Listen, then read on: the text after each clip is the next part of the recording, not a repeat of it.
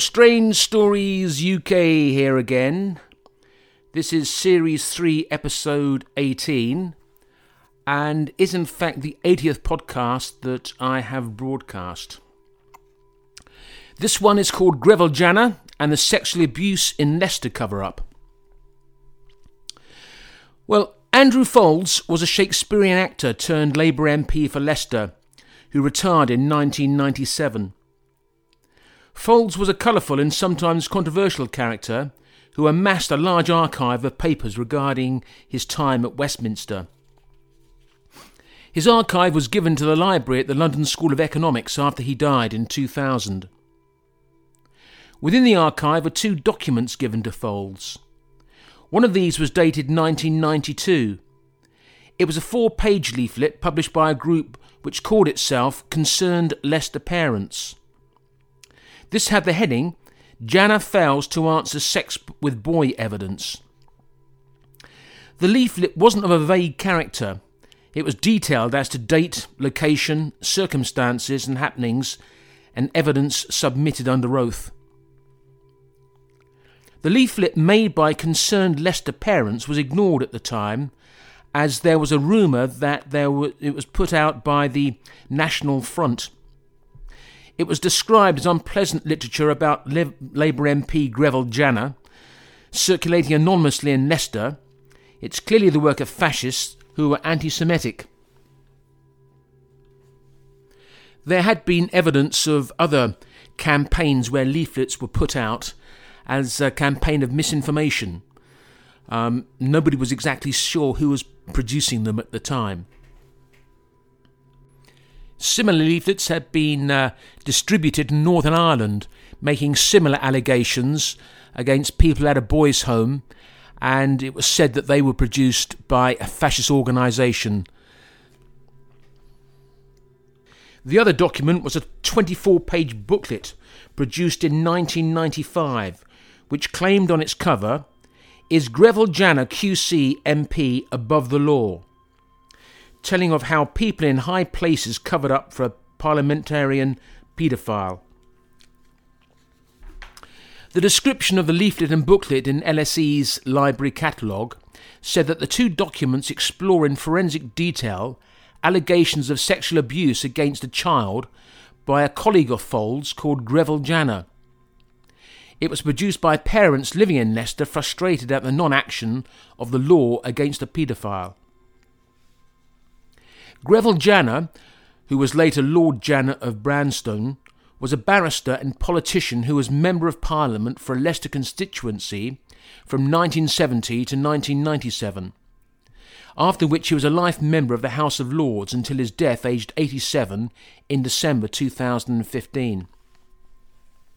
At the time of his death, he was being investigated as being a paedophile, a predator, and an abuser of young boys. The case divided opinion when I first heard of it in June 2015, after Janner had to attend a magistrate's court to answer 22 charges being brought about by 9 abuse victims.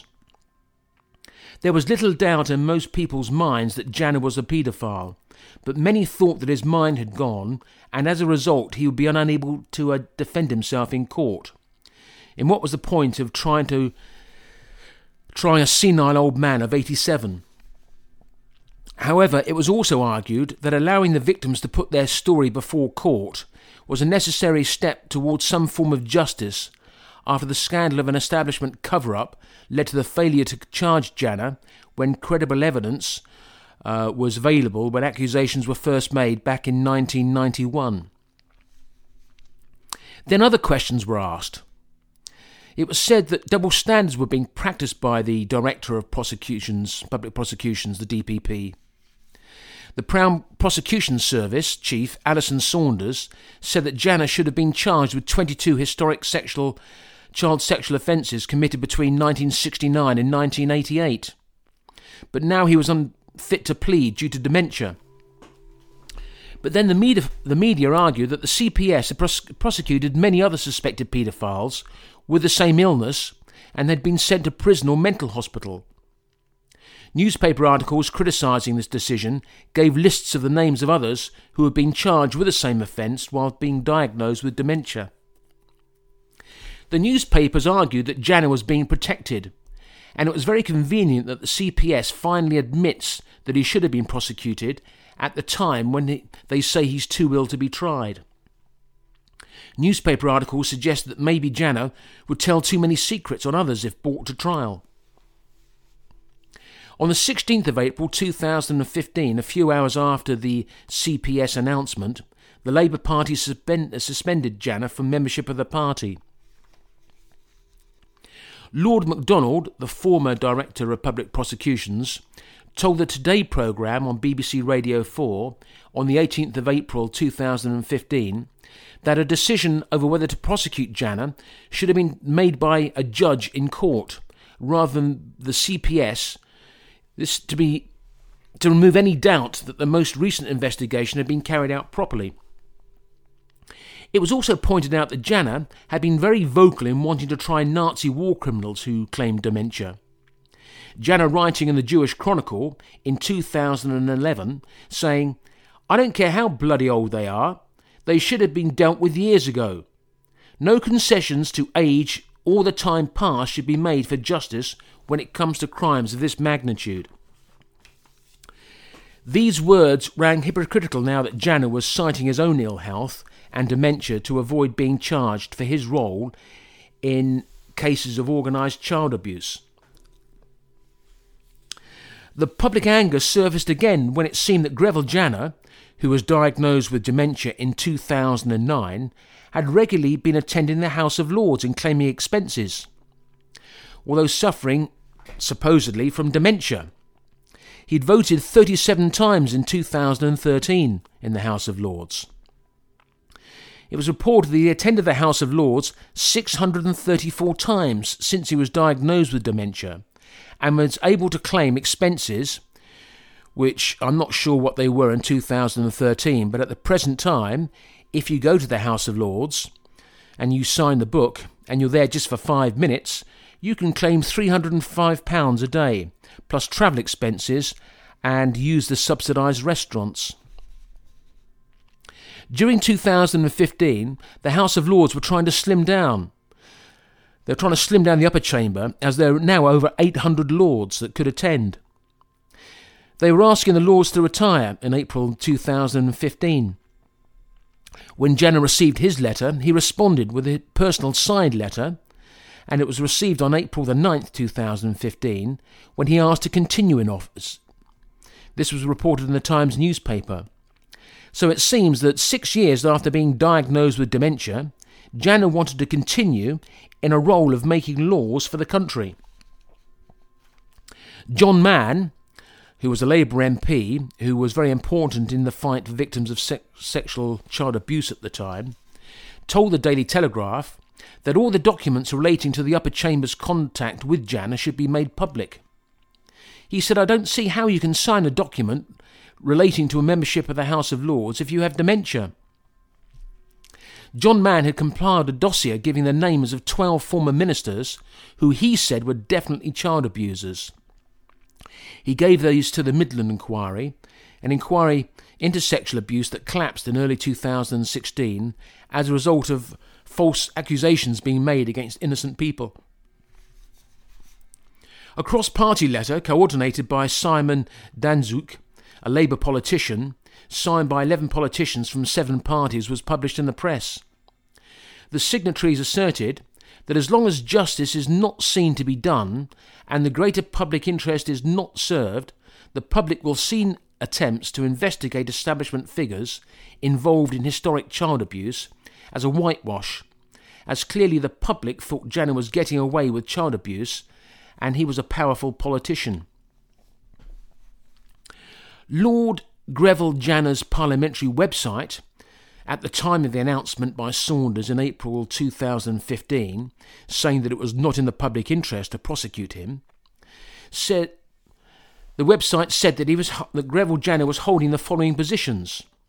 He was Vice President for the Association of Jewish Youth. He was Vice President of the Jewish Leadership Council. He was president of the Association of Jewish Ex-Servicemen and Women. He was on the advisory board for Community Security Trust. He was the vice president of the World Jewish Congress. He was the chairman of the Holocaust Educational Trust. And he was the director of the United Jewish Israel Appeal.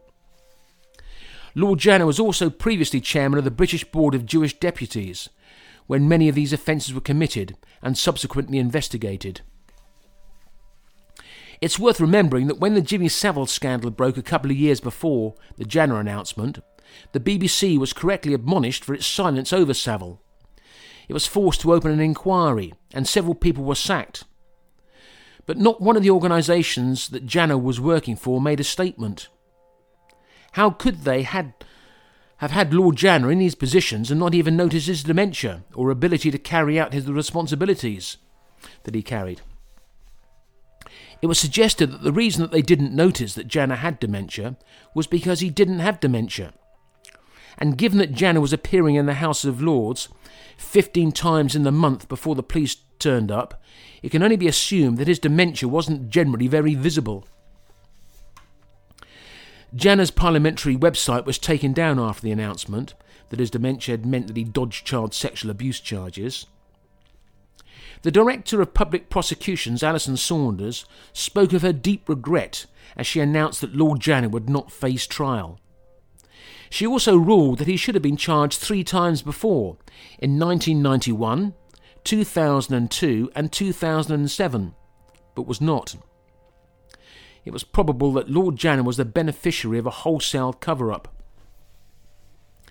It was then reported that the legal advisor to Alison Saunders, who was called Neil Moore, was a barrister in the same legal chambers, 23 Essex Street, London, as Daniel Janner, who was the son of Lord Grenville Janner and a fierce protector of his father. Senior police officers who were investigating the allegations of child abuse against Janner raised concerns over Neil Moore's involvement in the decision not to proceed with the trial of Janner. The DPP, Alison Saunders, argued that no case can be compared to another, as each brings its own very different circumstances and is so judged on its own facts and merits. It looked like a feeble excuse. It was argued that Janner had 4 different medical experts to say he was unfit to plead, and there was no treatment for his diagnosed dementia. It's a pity for those others that were charged with child abuse and put in prison or mental hospital that they were unable to afford medical opinions to tell a similar story to Janner. I suppose if you ask enough doctors you will get the answers you want to hear. The furious backlash against the DPP, Alison Saunders, continued over her decision to spare Janner from court, and she faced growing calls to stand down. Campaigners, police chiefs and MPs accused her of ignoring the rights of victims and failing to clear the stench of an establishment cover-up that lingered over the case. Saunders had been criticised over previous decisions over other high-profile cases, including the first disastrous attempts for a conviction for female genital mutilation and also attempts to pursue journalists. In 2008, Saunders stood down from her role after it was announced that she would not be reappointed for a second term. The Daily Telegraph also reported in April 2018 that crime statistics tracking burglary, violent crime and shoplifting all rose significantly under Saunders' tenure, ever since she became the first Director of Public Prosecutions. On the 29th of December 2018, the Telegraph reported that Alison Saunders will be the first former head of the Crown Prosecution Service not to receive a senior honour after her tenure was marked by a series of scandals. All of her predecessors became knights or a dame either during their tenure or immediately after their departure. A week after she stood down, damages were paid to those wrongly arrested over unfounded sex charges. So it seemed that the strong public opinion against the decision not to proceed with the trial in the Janner case did force the issue, and a compromise was reached. Janner will still be investigated as being a paedophile and abuser of young boys. Many argued that allowing the victims to put their story before the courts being a necessary step towards some form of justice, after the scandal of establishment cover-up led to the failure to charge Janner when credible accusations were first made back in 1991. On the 29th of June 2015, it was reported that the decision of the Director of Public Prosecutions not to prosecute Janner had been overturned by David Perry, the QC appointed to review the Saunders decision. A judge was now to decide if Janner was fit to stand a criminal trial. The case was considered at Westminster Magistrates Court on the 7th of August 2015. Janner stalled several times and had to be threatened with arrest before he actually attended. The court ruled that Janner must attend the preliminary hearing, if only briefly. Janner was in court for less than a minute on the 14th of August to identify himself. The next meeting was on the Old Bailey on the 1st of September, but Janner was not required to appear. An independent review ruled in favour of a rare form of hearing known as a trial of the facts, aimed at establishing whether the offence was committed, as charged, but without the possibility of a conviction. There are only three possible outcomes of a trial of the facts. They are a hospital order, a supervision order, or an absolute discharge. The judge can only make a finding that the defendant did the particular physical act. There can be no verdict of guilty. Such a trial took place in 2015 in the case of former Luton South MP Margaret Moran, who was accused of falsely claiming more than £53,000 in parliamentary expenses. She was given a 2-year supervision order.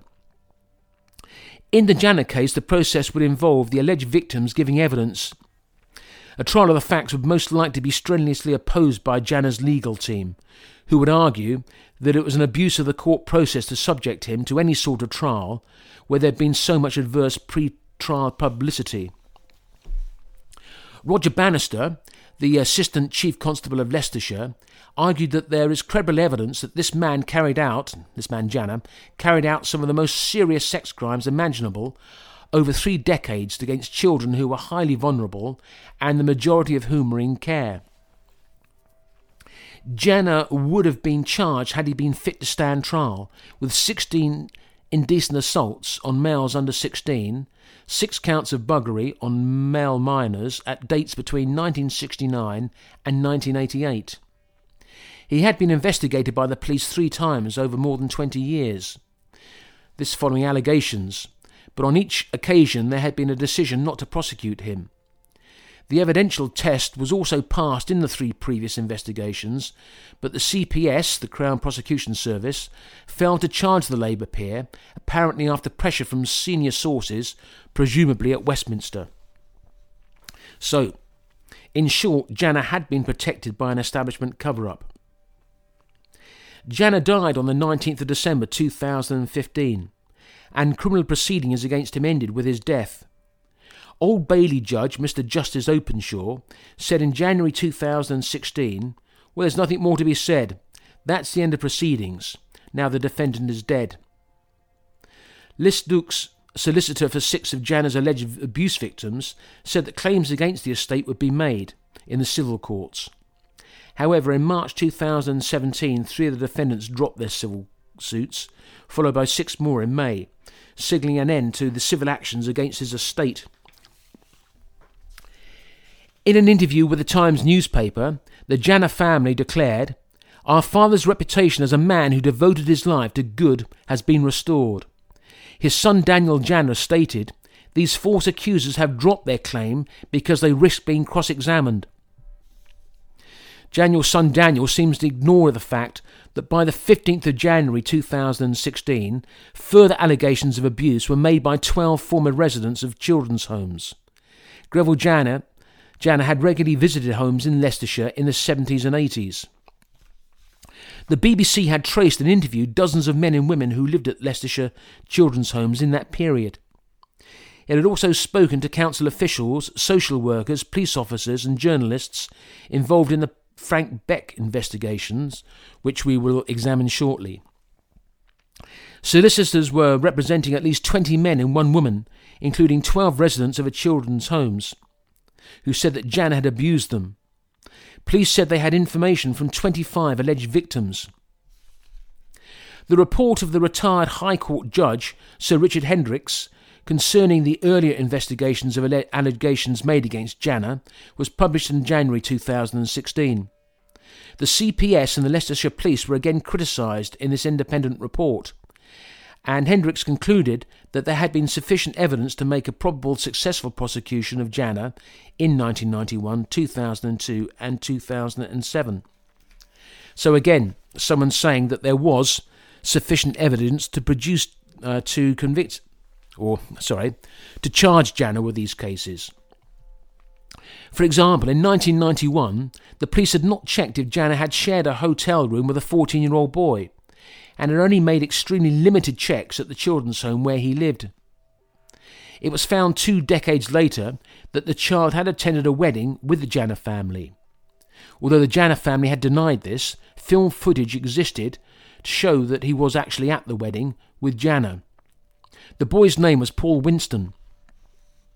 The 2002 investigation was connected with allegations of historical abuse at the children's home, in which a former resident called Hamish Bailey made accusations against Janner. The failure to forward Bailey's statement to the CPS for charging advice was remarkable, Hendricks wrote. It was suggested that the Leicestershire Police should have passed the file about the 2002 investigations on to the CPS. And Hendricks said that this should be investigated by the IPCC, Police Complaints. The allegations against Janner were denied by his family and had undermined what had been a distinguished career by Janner, not only as a politician, but at least as equally important to him for decades as a leading member of Britain's Jewish community. Janner had the ear of influential politicians in Israel, which made him a person of interest to social security services. Janner was also close to the governments of India, Egypt and Jordan. He was one of the most influential Jews living in the UK, which made him a very important person in international relations. Janner's family had stood by him and issued various statements and gave some interviews, some of which can be viewed on YouTube. Their position is very understandable, but their arguments are not very convincing when they say that Janner was naive and taken advantage of by unscrupulous people, and that Janner had operated an open house policy where anyone was welcome in his home. The family argued that the reason that so many people made allegations is due to the bandwagon effect, by people copying others and making allegations.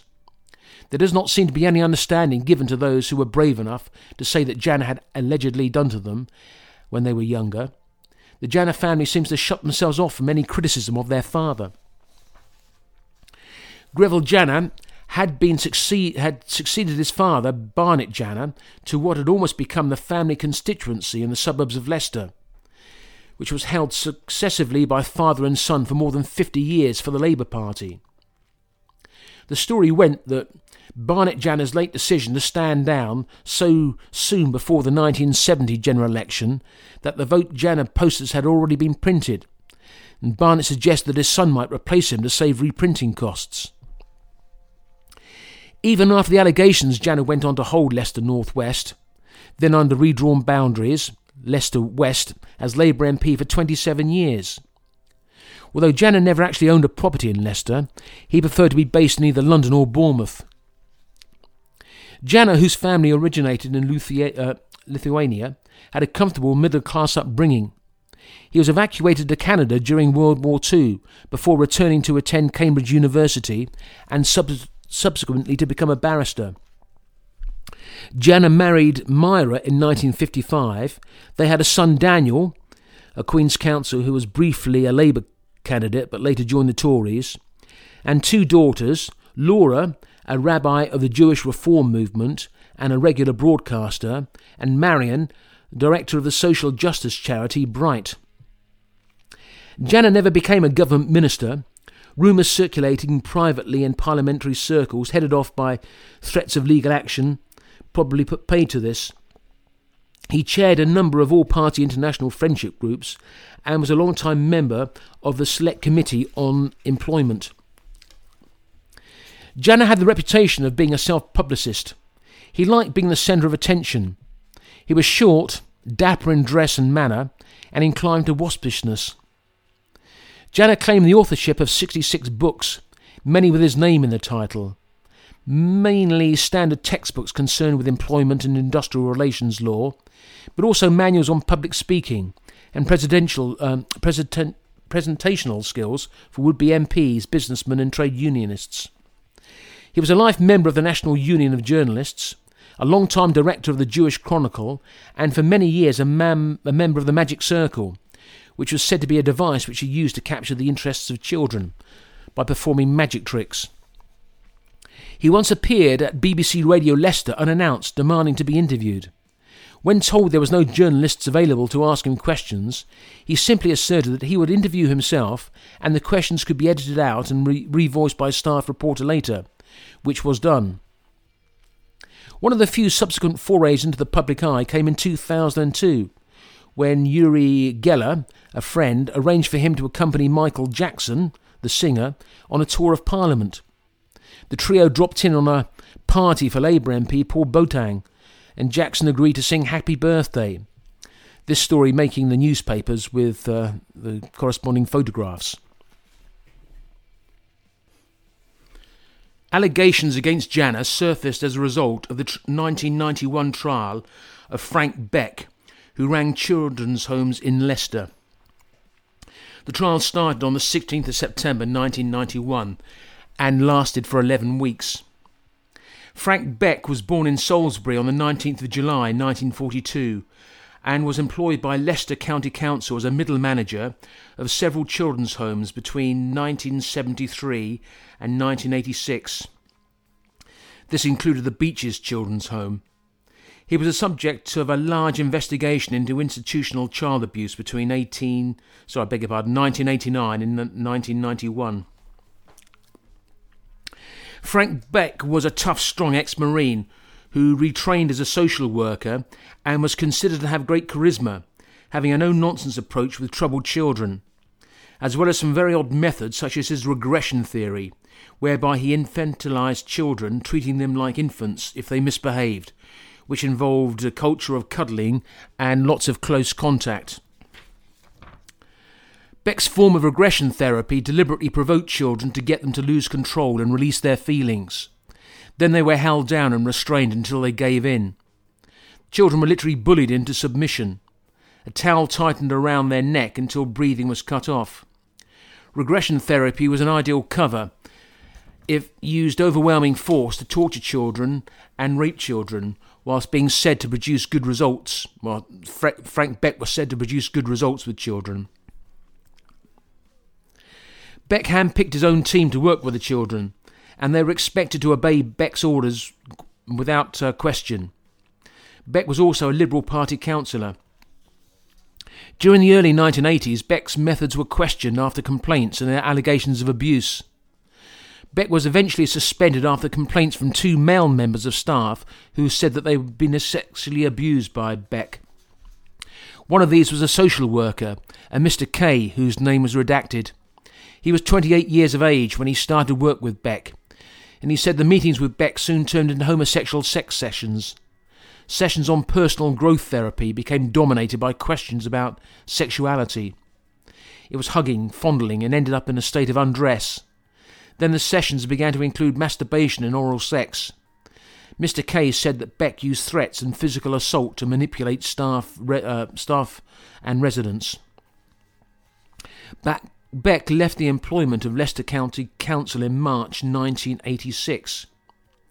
The police did not seem interested in the allegations that were being made, and they did not start to probe the background of Frank Beck until 1989, when they started collecting their historical abuse statements from 400 children, ultimately leading to the trial in 1991.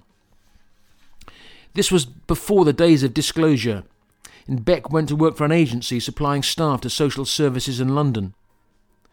Beck was finally arrested at his home in Brownstone, Leicester, in 1989.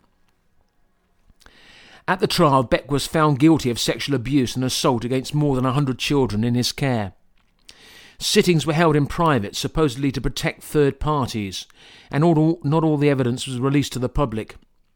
The judge, Justice Jewett, made sure that the names of men suspected of having homosexual relationships with the boy residents were not named in court. There were claims that photographs of the boys in the homes were sent out to paedophiles, seemingly to advertise who they had staying in the homes. Amongst the allegations against Beck was that he killed a 13-year-old boy called Simon O'Donnell by strangulation while he was being abused.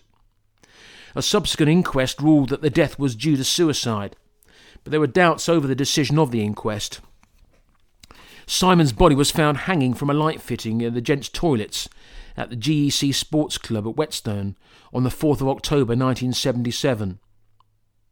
Simon had been admitted to the Ratcliffe Children's Home after no place could be found for him in a psychiatric unit.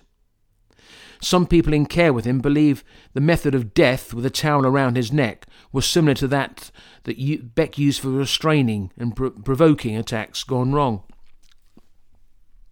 Mike Lindsay was a children's rights officer for Leicestershire some years later, and he believed that the O'Donnell case should be reopened. Peter Baston said that he saw Beck and Federman taking out something in a blanket, and he did not believe that Simon, who was afraid of the dark, would break into a building at night to commit suicide.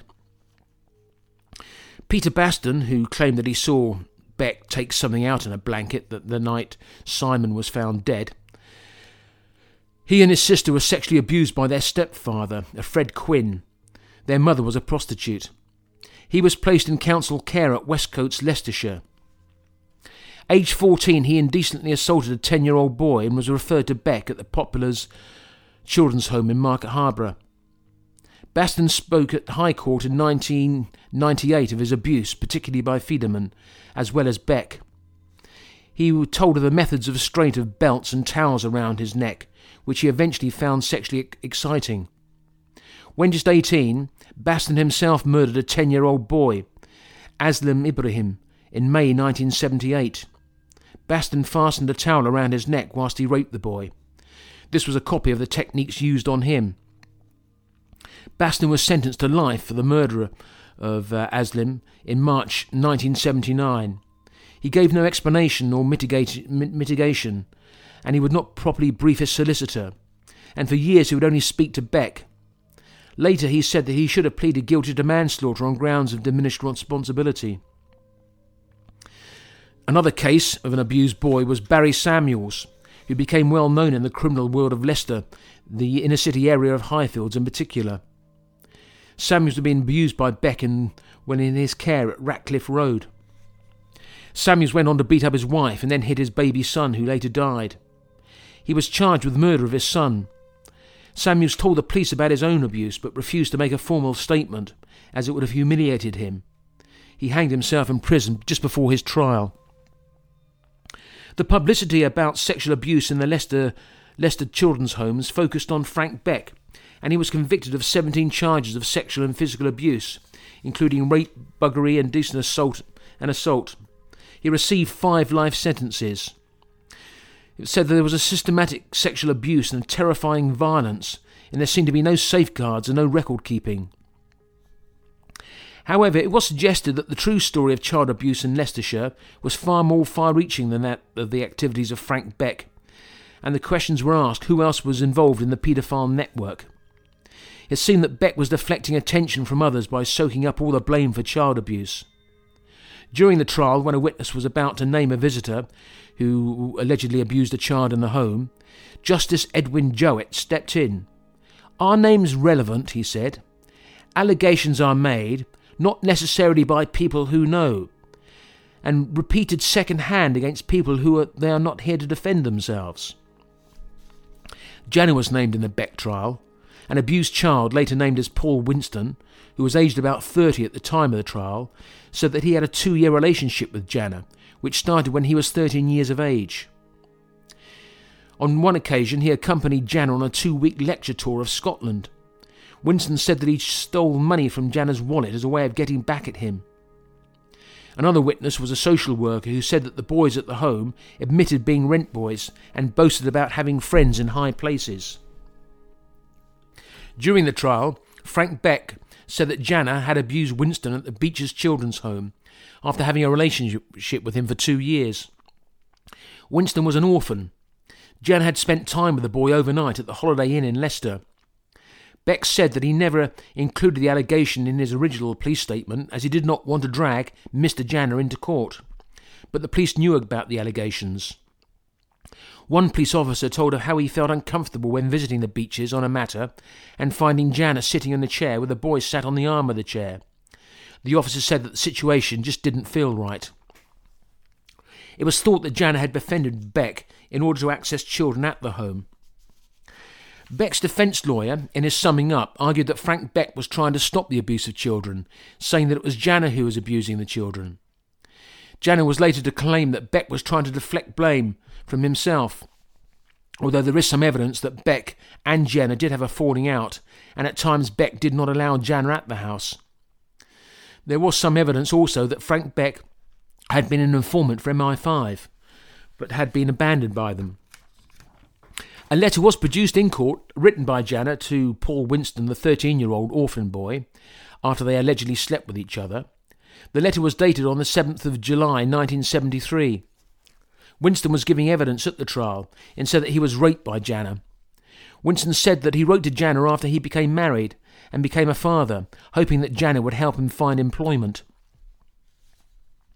After Beck had been convicted, and other abused victims came forward claiming that Janner had regularly abused them when he visited the children's home. And Mr. Bailey said that when he was in care aged 15 for rebellious behaviour, he said that he met Janner in 1983 when he was playing arcade games at Leicester Forest East Service Station on the M1 motorway. Janner gave him some coins so he could continue playing. He met with Janner about 7 times at the service station. Janner sometimes suggested that they go to a hotel for a steak and whiskey. During a game of hide-and-seek at Bradgate Park, Bailey said that he was abused by Janner. Indecent touching behind a gorse book is how he explained it. Bailey said that he suspected that Frank Beck had told Janner where to find him. He also said that he had no idea who Janner was until he saw his photograph in a newspaper some years later. Shortly after Beck's trial, the Director of Public Prosecutions, who was a Jewish lawyer named Alan Green, let it be known that for lack of evidence, Janner would not be prosecuted, will not be charged. In the House of Commons, Janner denied the claims of abuse. He vehemently denounced the allegations as an attempt to frame him, and he received all-party support, including that of Labour Party's then leader Neil Kinnock. Janner unsuccessfully pressed the Conservative government to amend the law of contempt of court to prevent the media reporting disgraceful, contemptible and totally untrue allegations made under the cover of legal privilege. It was an irony that Janner used the same principle of privilege to defend himself and accused Paul Winston and others that Janner had accused other people of misusing against him. Paul Winston was named in Parliament and the media, but he had no opportunity to defend himself against the statements made by Janner in the House of Commons. The CPS decided not to take any action against Janner after the House of Commons joined ranks to support him and gave him a standing ovation after a speech when Janner said that there wasn't a shred of truth in the allegations against him. Janner said it was true that he knew Paul Winston as a deprived youngster living in a Leicestershire children's home. My family and I tried unsuccessfully to help him. Soon after, he was placed into a home run by Beck, and after 15 years of Beck's influence, and after Janner claimed that to have refused to provide Beck with a reference, Beck and Winston combined to make disgraceful and totally untrue allegations of criminal conduct against him, Janner. Many who spoke in defence of the child abuser were MPs with constituencies around the Leicester area. These MPs should of course been defending the innocent children being abused by this man in children's homes where sexual abuse was routine. In retrospect, they must cringe in embarrassment of what they said in defence of Janner. David Ashby was a Tory Leicester MP. He argued that Janner had been treated unfairly and people such as him in the public eye should be protected by having their names withheld when protecting their good name in court. Ashby claimed that people making accusations against Janner were trying to blackmail the establishment. Ashby himself coming under public scrutiny some years later for an alleged homosexual affair after his wife said that he had left her for a man. Mr. Keith Vaz, MP for Leicester East. He said that Janner was a member of a family who was intertwined with the history of Leicester, and he was the victim of cowardly and wickedly attacks. Vaz called for a change in the law to protect the innocent and asking for a private members' bill to do it as soon as possible. Such a law change would have suited Vaz, a notorious MP who could be described as the most corrupt MP in the UK in recent years. It's difficult to know where to start with his list of indiscretions: making false allegations against the police, bullying his staff, accepting bribes, using male prostitutes and supplying them with cocaine, various corrupt business deals.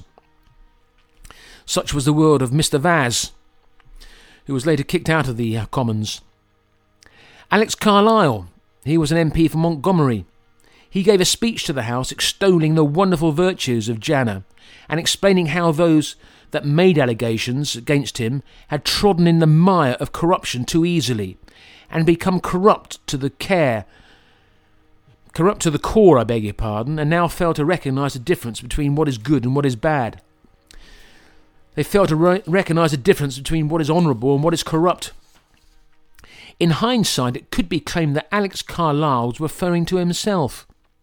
In a 2015 article in the Guardian newspaper by Jay Rayner about an establishment cover-up of Janner's child rapes and those who defended him after the Beck case, he said that Lord Alex Carlile was amazingly unobservant. Carlile should have known Janner well. They were both MPs. They were both Queen's Counsel. They were both members of the Friends of Israel. They were both UK lawyers for Israel. They were both regulars on the same parliamentary committees, etc., etc. Both left the House of Commons and joined the House of Lords at the same time. But Carlile never picked up on Janner's secret life. Interestingly, he also didn't pick up on the secret life of Cyril Smith, the child rapist and Liberal MP who he shared a House of Commons office with for many years. Carlyle's mistress and eventual wife was a senior legal advisor to the Director of Public Prosecutions. As Jay Rayner says, Westminster is a very cosy world. Maybe Carlile has things to hide, as he agrees to everything the security services tell him to do. He agreed to 42-day detentions without charge and secret courts hearing intelligent evidence that the defence are not allowed to see. Remember that Carlile is a Liberal politician. As Rayner says, Carlile is protecting the public, but he's even better at protecting his own friends. And one also wonders what MI5 have on him to agree to draconian demands against human freedoms.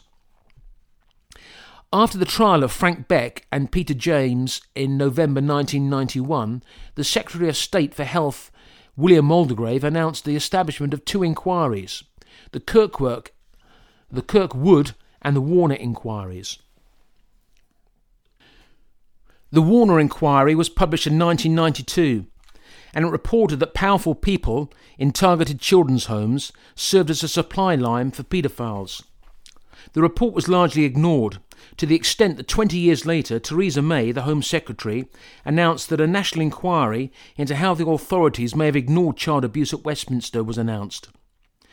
Questions were also asked, but without an answer, to Mark Sedwill, the Home Office Permanent Secretary, over the loss of 114 potentially relevant files on child abuse dating back to the 1980s.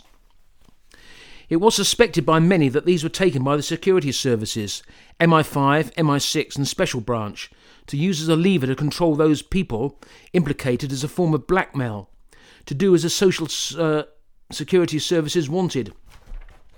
People such as possibly Janner, who would supply information or vote in the way the security forces wanted, otherwise information would be leaked to destroy their careers and good name.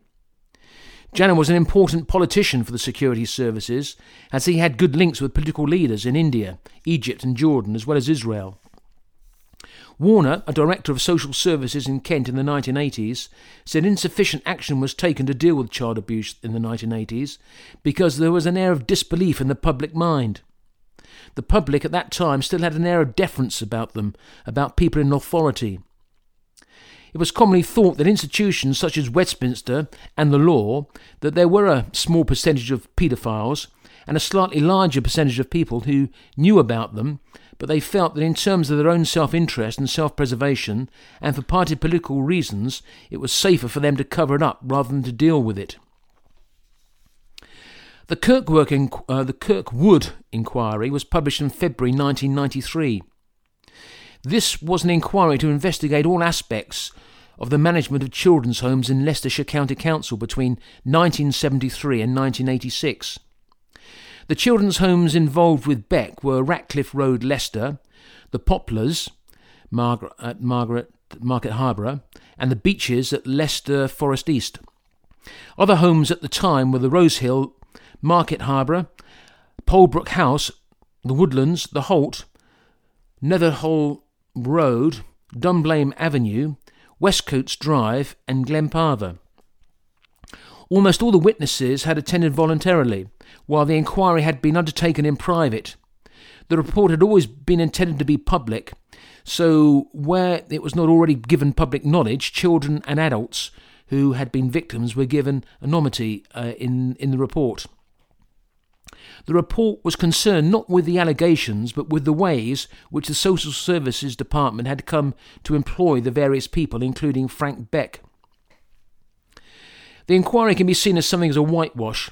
It only skimmed the surface of allegations, and it was hampered by so many files disappearing from County Hall and the children's homes. Information available via the NSPCC helplines were never passed to the inquiry, or the council, or the police due to confidentiality issues. Children that had been in care in the home said that they had been taken to Beck's home and had been introduced to other abusers who took them away for evenings, and even to Leicester hotels for overnight stays. However, the police were not interested in prosecuting if there was going to be evidential problems. Police had to rely on pocket money books to even tell who was at the home at the time. The council records were so poor. Janner was called to give evidence at the inquiry and was proved to have lied to it. Janner denied that he'd ever known Frank Beck, although a later inquiry showed that Janner and Beck knew each other well. Janner was a regular visitor to the children's homes run by Beck. Former police officers had reported seeing Janner at the homes. The Kirkwood report said that there was no proof of an existence of a paedophile ring against former residential staff. However, there was very little effort to investigate any links between paedophiles or links between Beck and the police or the Freemasons, although there were references in the evidence heard in the inquiry implicating police and Freemasons. Mr. Kirkwood did note that there was an alarming high number of child sexual abusers working in Leicestershire's children's homes. It was later suggested that Leicester was a county that offered opportunities for paedophiles, and they were attracted to move there for that reason. Kirkwood only concerned himself with the contacts at work, and certainly missed contacts with other paedophiles. He did not investigate the possibility of a paedophile network operating in Leicester, although this is what many people suspected, as shown by the information sent to the MP Folds at the start of this podcast. Paedophiles are devious and wily, and Kirkwood was not trying hard enough to find them, or preferring not to. Probably the biggest point to take away is that Frank Beck was far from the lone paedophile he was made out to be by the Kirkwood report. Child abuse was rife in children's homes in Leicestershire at that time. Leicester County Council had promised to deal sympathetically with the victims, none of who, by the way, were asked to give evidence at the Kirkwood inquiry. But Leicestershire County Council's insurance company had different ideas. They thought that they had a long-term interest in defending the claims, worried about any liabilities they may face if damages were given to the victims. They instructed the defence of any allegations known as a waterfall defence, which argued that Beck and his staff, 1, did not abuse children. 2, if they had, it was not the council's responsibility. If they were responsible, they were not negligent, as any such actions were unauthorised. 4, if they were negligent, the actions were not the cause of the claimant's later problems. 5, if they were not the whole cause. And 6, it was too late to claim now anyway. There were many failings that were highlighted in the Kirkwood report. A child who may have complained that he would not believed either by the social worker or by the police. The children were afraid to say anything. They were afraid to say that they'd been hit for fear of worse. Anyone suspected of misbehaviour at the children's homes at that time were not suspended, but carried on in their role and could or would manipulate the accusations. Nearly all staff in the homes of which Frank Beck was an officer in charge were young single people introduced by Frank Beck. Early warnings of problems were ignored, even when they came from reliable sources. Record taking was very poor, and so on. Frank Beck was supplied references from county without mentioning his suspension or resignation. It was damning for Leicester County Council, who seemed to ignore any aspects of a paedophile network. It also showed that it was only adults complaining of homosexual advances from Frank Beck that got him removed from his post in 1986. The children, or the children's word, seemed to make no difference whatsoever. The report continued that although there was speculation that Freemasons' activity had influenced care at the homes, it was concluded that there was no evidence of this, just as there was no evidence for a paedophile ring. And it was cheerfully announced that there was reasonable explanations for the deaths of various children, and there was no evidence of a systematic disposal of records other than a lack of policy regarding their retention. The report concludes by pointing out that with one exception, all those abused children in Leicestershire would have been given, all of those who had abused children in Leicestershire would have been given a clean bill of health by any Criminal Records Bureau check if such a check system had been in operation at the time. In a parallel report commissioned by the Police Complaints Authority in early January 1992, the Chief Constable of Leicestershire announced that an inquiry had been set up under the orders of the IPCC to look into matters regarding police conduct arising from the events leading to the trial of Beck. There were allegations of incompetence, negligence and prejudice in dealing with Beck by the police influenced by Freemasonry and a paedophile network. This was to be carried out by Chief Superintendent Foster of the West Mercia Force, known as the Foster Report. The IPCC police complaint inquiries are usually just a whitewash for the police, but this one proved that the Leicestershire police were also negligent in failing to act on complaints of abuse, which they were receiving as early as 1973. The report also referenced the growing concern from the public and from knowledgeable child protection specialists that many politicians over the years had been paedophiles and had been covered up by the police and politicians and the mainstream press. But in defence of the police, it was later claimed by Derbyshire Chief Constable Mick Creedon, who was serving as a detective constable in the Leicestershire force when the allegations were being investigated against Janner in 1989, that the police were blocked from investigating child abuse claims. Creedon said that he was ordered not to investigate Lord Janner.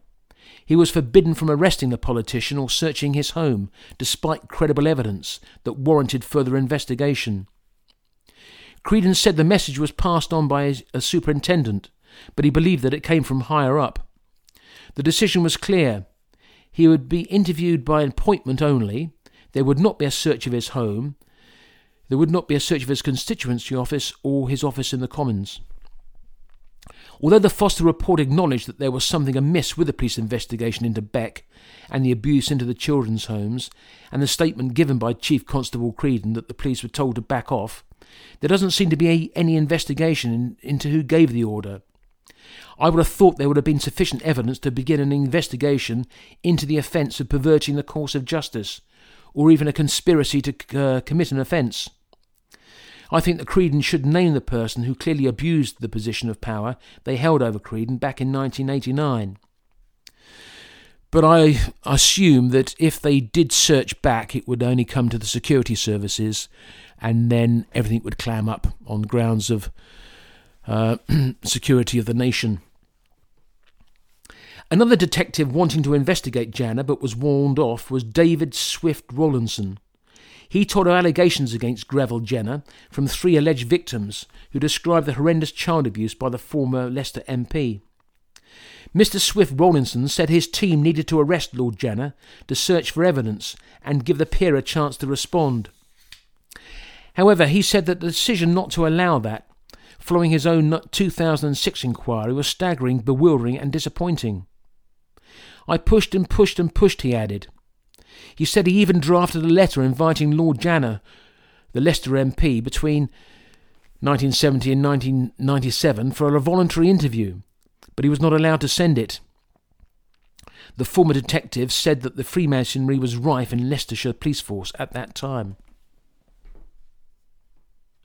There was another report on this subject by a Mr. B. Newell.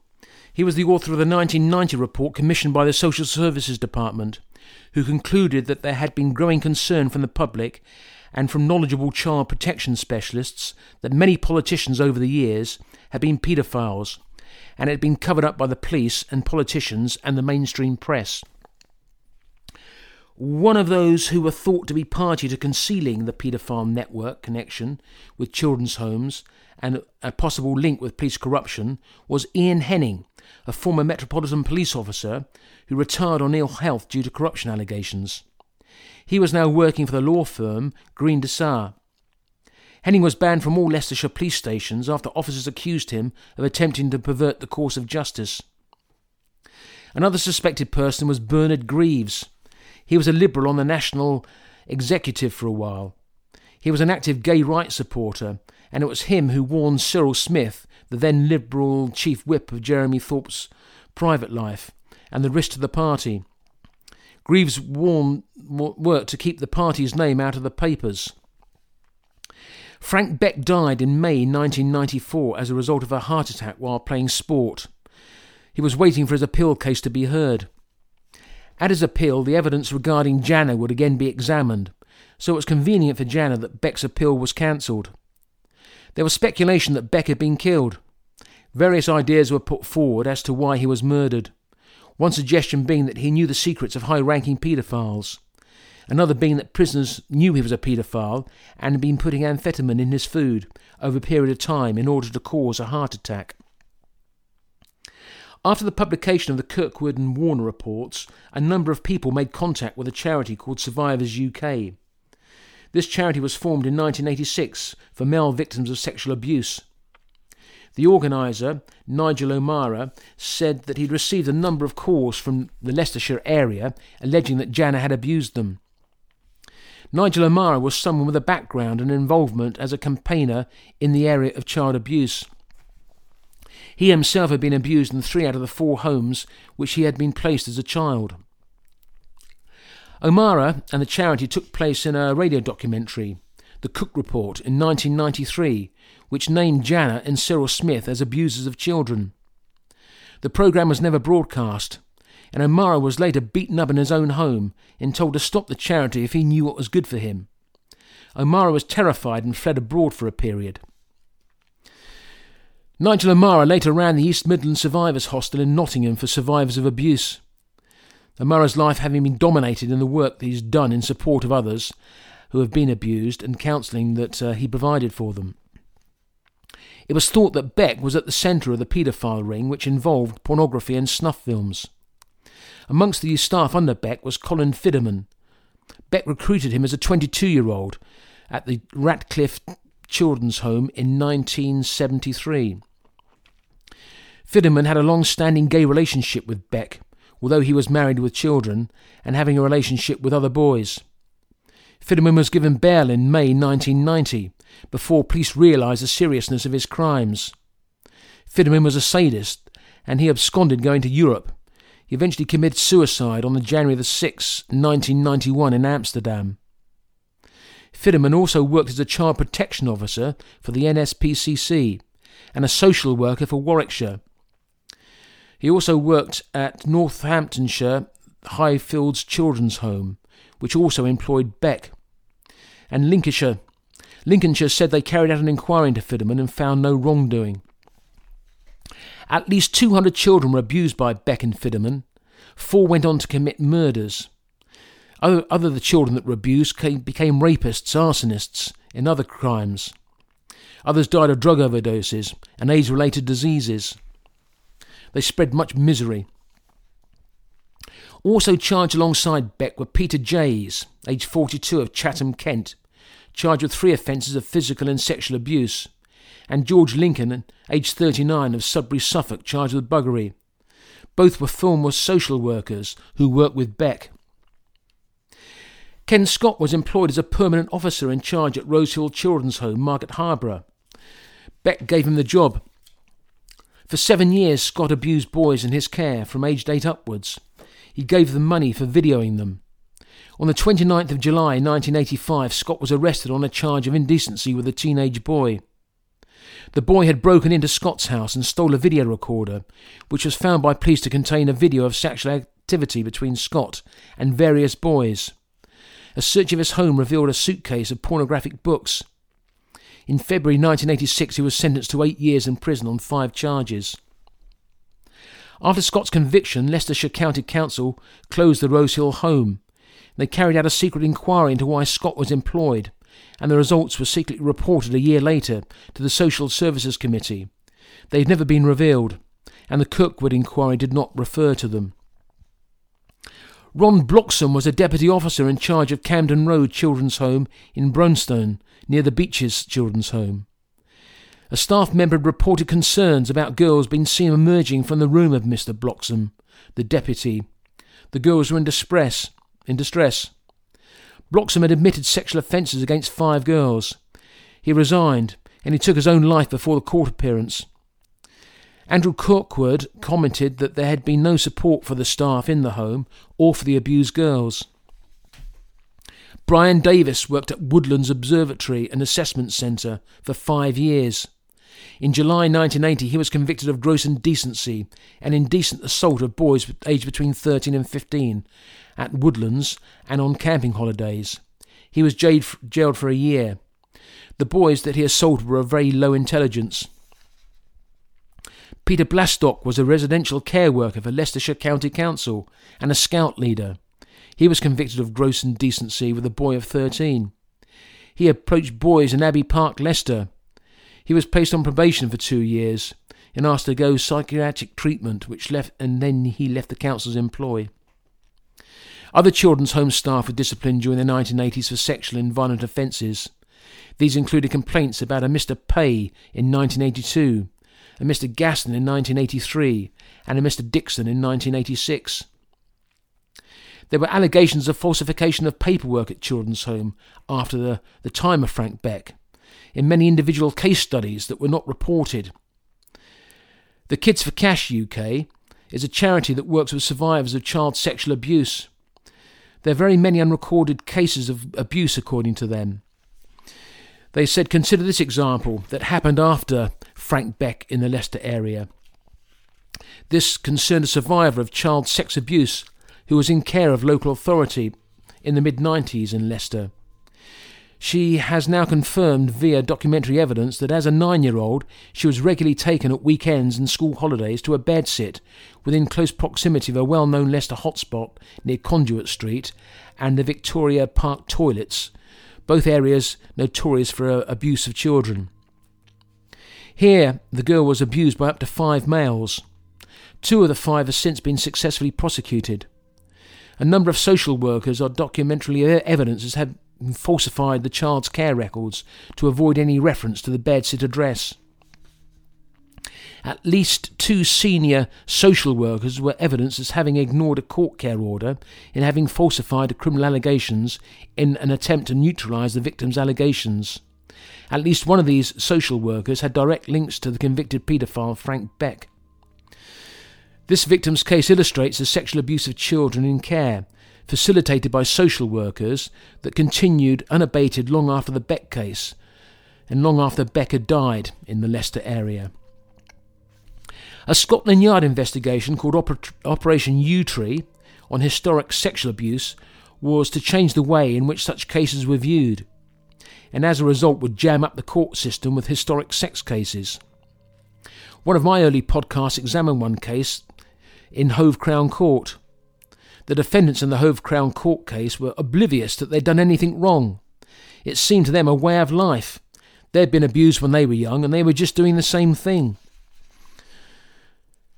From the outset, the strange thing about the suspects named by Yewtree was that the suspects were often family-friendly showbiz types. Operation Yewtree was in response to the allegations made after the death of showbiz star Jimmy Savile, who, despite being interviewed under caution by police in allegations of sexual abuse going back to 1963, had never been charged with sexual abuse crimes that he seemed now certainly guilty of. Operation Yewtree began investigating the Elm Guest House, a gay sauna in Barnes, West London, where boys were believed to have been abused by a network of powerful men in the 70s and 80s, including the politician Cyril Smith and the Tory Sir Peter Morrison. Janna's name was mentioned in the inquiries into those that attended Elm House. Police were attempting to establish why a dossier on the alleged establishment paedophile ring, then handed to the Home Secretary Liam Britton by Tory backbencher Geoffrey Dickens in 1984, was later mislaid by officials. Against this backdrop, Janna's alleged Paul Winston renewed contact with the police. The police decided once more to look into the affair, this time in detail. Paul Winston was interviewed by the police and was considered a credible witness, able to provide police with information about Janna's home, hotel rooms, life, habits, and personal verifiable detail. It was the same time that Mick Creedon, the Chief Constable of Derby Police, told the Times newspapers that the investigations into Janna had been blocked by senior officers. It was also at this time that documents produced by the concerned Leicester parents were given to Foulds. Regarding the allegations that... I beg your pardon, that was at the time that the documents in the Foulds archive came to the police's attention, was what I meant to say. Foulds received the documents before he died. Regarding the allegations, Janna had only ever commented twice on them. Firstly, Janna had attended a 2-hour interview at Leicester Police Station in the company of a solicitor, David Napley, in the early 1990s, during which he answered no comment to every substantial question put to him. Napley, by the way, worked for several prominent figures caught up in sex scandals. They included a former leader of the Liberal Party, Jeremy Thorpe, the Conservative MP Harvey Proctor, the diplomat Sir Peter Heyman, who was a member of the Paedophile Information Exchange, a 1970s lobby group dedicated to legalising sex with children. The second time Janna spoke of the claims was in the House of Commons after the Frank Beck trial, when he received the total support of the House and was not questioned in any way after putting forward his view of the story. The police raided Janna's home on December the 20th, 2013 in Golders Green, North London. They carried out a warrant to search the premises as a part of the high-profile paedophile probe. In June 2014, police searched Janna's Westminster offices, removing computers and other files. This was part of an Operation Enamel, an investigation into historic abuse claims linked to the Leicestershire children's homes during the 1970s and 80s. The police were informed that Janna was suffering from severe dementia. Janna supporters claim that Janna, a vehement supporter of Israel, had been subjected to virulent anti-Semitic attacks over the years, including from the MP Foulds, who supported the Palestinian cause. And people have been seeking to smear Janna for a long time for his pro-Jewish stance. An independent inquiry into the child's sexual abuse, the IICSI, was set up by Theresa May, the Home Secretary, on the 7th of July 2014. This was to investigate how well government-funded bodies had protected children from sexual abuse. This again was a result of the fallout after the Jimmy Savile sexual abuse scandal, which caused a torrent of historical sexual abuse claims against prominent media and political figures, often taking place in publicly funded buildings. There was much argument over its organisation and its scope, and its independence from those being investigated. The first two chairpeople of the IICSA were forced to stand down when appointed due to links with those suspected of paedophilic behaviour. Eventually the person chosen as chair was a New Zealand High Court judge, but she resigned as she did not think the inquiry was going to achieve anything after a few months. Other groups helping the inquiry withdrew, saying the investigation was not fit for purpose. The inquiry was beset with operational and staffing problems.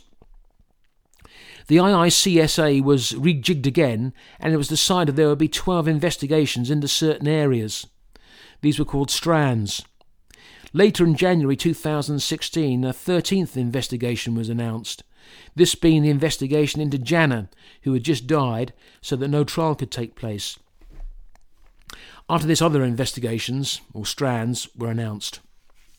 The Jana investigation was to be headed by the barrister Edward Brown, and said it would not let down its victims or survivors. Brown conceded that Westminster investigations took place in a highly charged media environment, and are often seen as evidence of a paedophile conspiracy or evidence of a modern-day witch hunt. It was the role of this inquiry to concentrate on objective facts. The inquiry reported that it was alleged that Jana committed the offences between 1955 to 1988, and the number of people who had come forward to say that they had been abused by Jana was more than 30 people. It was also revealed that Jana gave evidence to the Kirkwood inquiry in private. The final Kirkwood report had not referred to the testimony that he had given in private. Much of the proceedings available are heavily redacted, and the inquiry seems to move at a very slow pace. I've read what was available online, but the reports are incredibly boring. In July 2018, the Carl Beech scandal broke. It was his accusations that had fueled the Operation Midland police investigation. Beech was convicted of falsely accusing innocent people of sexual abuse and murder. Daniel Jana gave a statement as Beech was being sentenced and said of his father, "He died an innocent man. He was a force for good and justice." Beech was jailed for 18 years. There were comments made after the Beech trial that it was a set-up in order to discredit claims that people had made regarding the existence of a paedophile network. What a better smokescreen for such a network than to encourage a fantasist such as Carl Beech to invent the Westminster VIP paedophile ring and fan the flames of false allegations, which would reflect badly on all such claims. Newspaper reports argued that the Newcastle Crown Court heard how Beech's false accusations had ruined the lives and reputations of those that he falsely accused, including the former Prime Minister, Edward Heath, Lord Britton, the former Home Secretary, the retired head of the Armed Forces, Lord Bramall, and a former Labour MP, Lord Jana. They were implying that one fantasist, who was an abuser himself, had absolved all the allegations of those that had been mentioned by Beech. The Carl Beech trial was a show trial, and his heavy sentence of 18 years was designed to prevent others from making similar claims. If there was a Westminster paedophile network, things couldn't have turned out better. The trial would have put off others from making claims, and it would encourage the view that Britain's scandal of the VIP paedophiles was nonsense.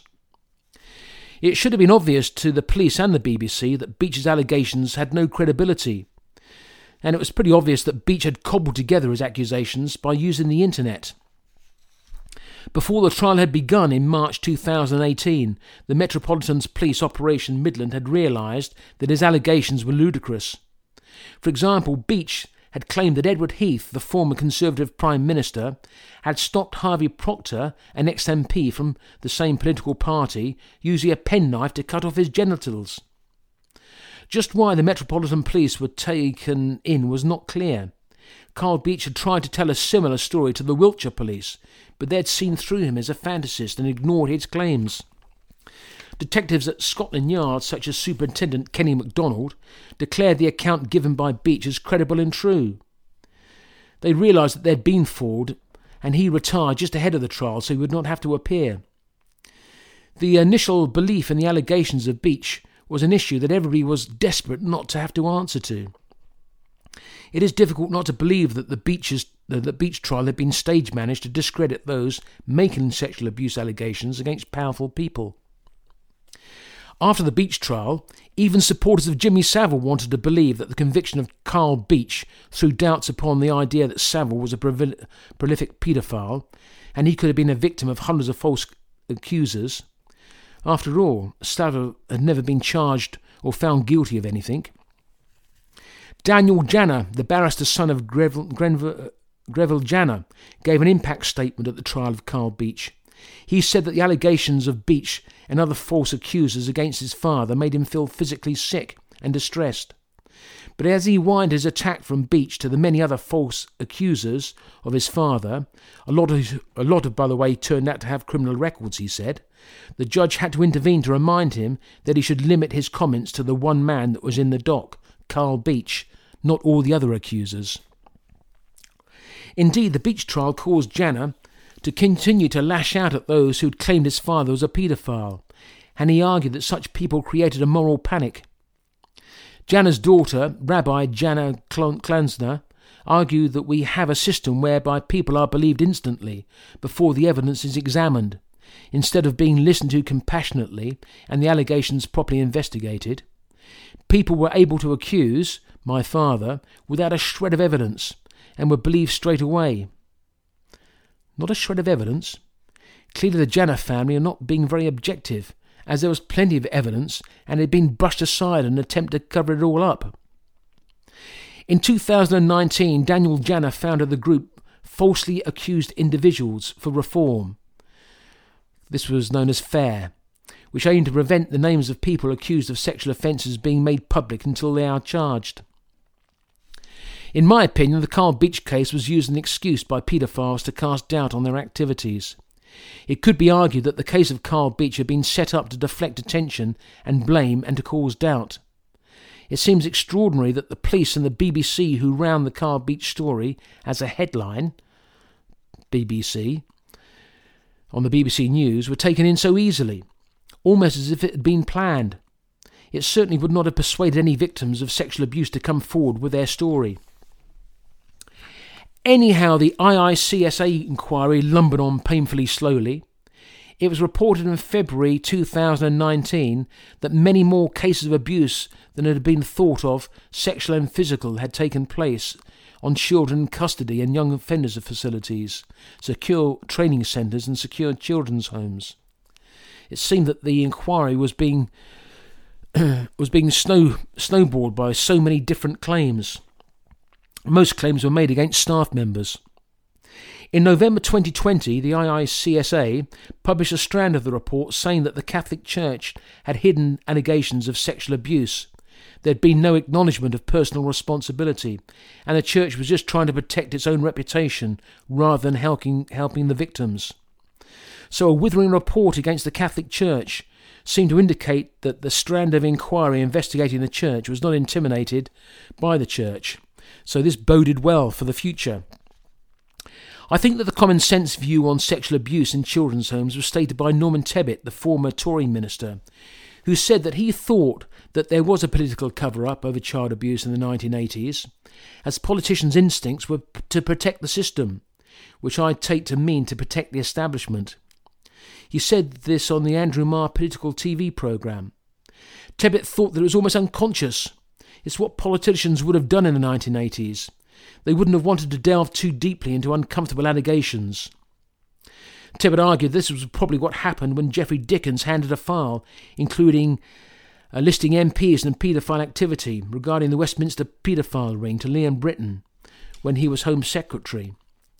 Dickens, who died in 1995, told his family that the information he handed to the Home Secretary in 1983 and 1984 would blow the lid off the lives of the powerful and famous child abusers, including 8 well-known figures. In a letter to Dickens at the time, Britton suggested this information would be passed to the police, but Scotland Yard said it had no record of the investigation into the allegations. The file was never seen again. Liam Britton was suspected of paedophile activity and the rape of a young woman. A file on a politician that's handed to another politician, then handed to someone else and subsequently goes missing, never to be seen again. Then both politicians subsequently die.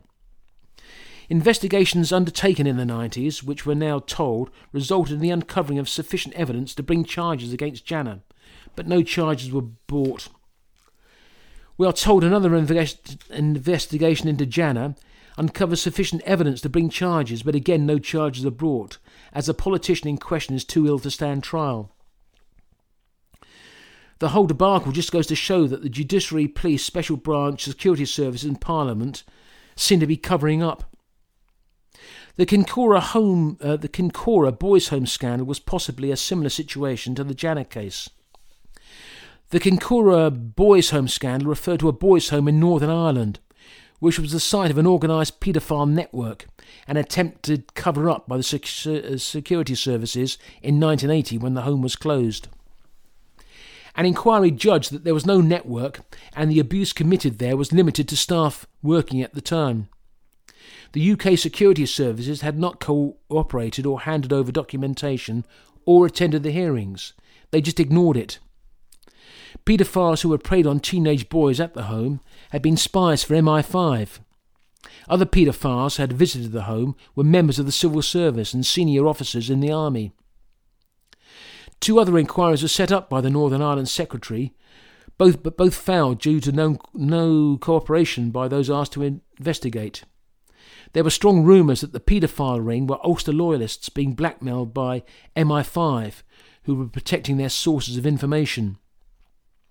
The IICSA are at present preparing a report on child abuse, but the UK government are anxious to keep Kincora case out of the process, although authorities insist that MI5 and the UK government had any role in covering up sexual abuse claims.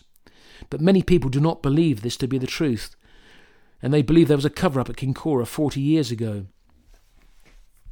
Those that informed on child abuse at Kincora were targeted by the security services. Whistleblowers were targeted by MI5 and Special Branch, who removed any evidence and got witnesses to sign D notices, making people not tell what they knew on the grounds of national security, and getting the Crown Prosecution Services to shut down cases and to try to get the MPs to change the law. The Kincora case showed what would happen to whistleblowers. You got hounded out of your work, your phone and emails got hacked, your blog posts will be tampered with, or even worse. Colin Wilson was a soldier who said that he received intelligence in 1973 that boys at Kincora were being abused. Wallace realised that his senior officers were not passing information on, and Wallace complained and would not stop talking about abuse at the home. In 1980, Wallace was convicted of the manslaughter of the husband of one of his work colleagues. The conviction was quashed in 1996 after new forensic evidence was available, which was not available at the time. During the appeal case hearing, a Home Office pathologist, Dr. Ian West, admitted that some of the evidence that had been used at the Wallace trial had been supplied to him by an American security source. The journalist Paul Foote, in his book Who Framed Colin Wallace, suggested that Wallace may have been framed for the killing, possibly by renegade members of the British security services, in a bid to discredit his allegations that members of the intelligence community had attempted to rig the 1974 general election, in which Harold Wilson came to power with a minority government. I've done a podcast on this if you'd like to hear the coup against Harold Wilson. The implication here is that security services murdered the husband of the woman that Wallace was having an affair with in order to shut him up. The security services have men who are ruthless. They've got no conscience whatsoever. They'll happily try and get your child abused or try to convict you as an abuser in order to ensure that the real abusers are protected and allowed to carry on as normal, as long as it protects their sources. An interesting link between the Kincora Boys' Home and the attempt to overthrow the Wilson government in the 1970s being Lord Mountbatten. Lord Mountbatten was accused of having homosexual orgies with boys invited from the Kincora home, and he was also asked to be a puppet leader of the emergency government after the right-wing coup attempted to get rid of Wilson. Well, I've just been reading the Independent Inquiry of Child Sexual Abuse, that's the IICSA report, linked to Westminster, and it seems there is so much more, so many allegations. I did a couple of podcasts on child sexual abuse a couple of years ago. I was going to make 3 podcasts at the time, but I ran out of enthusiasm after 2 and could not bring myself to complete the 3rd. I never actually listened to the podcast that I broadcast, so I'm not sure what they were about, although that I got my inspiration by the book Playland. The IICSA report on Jana still has not been published. They stopped their secret public hearings in December 2020, and they say that they will publish their final report in 2022. It'll be interesting to see what they say about Lord Jana, 67 years after his earliest allegation. Well, sorry, rather a long podcast. Maybe I should have split it in two. But if I'm listening to a story, I don't like to have to wait till the next instalment. So that's the reason I've done it in one. So I'd like to thank you all for listening, and thanks to Damselfly for the background music. Until next time, I'll say goodbye. Goodbye and thank you.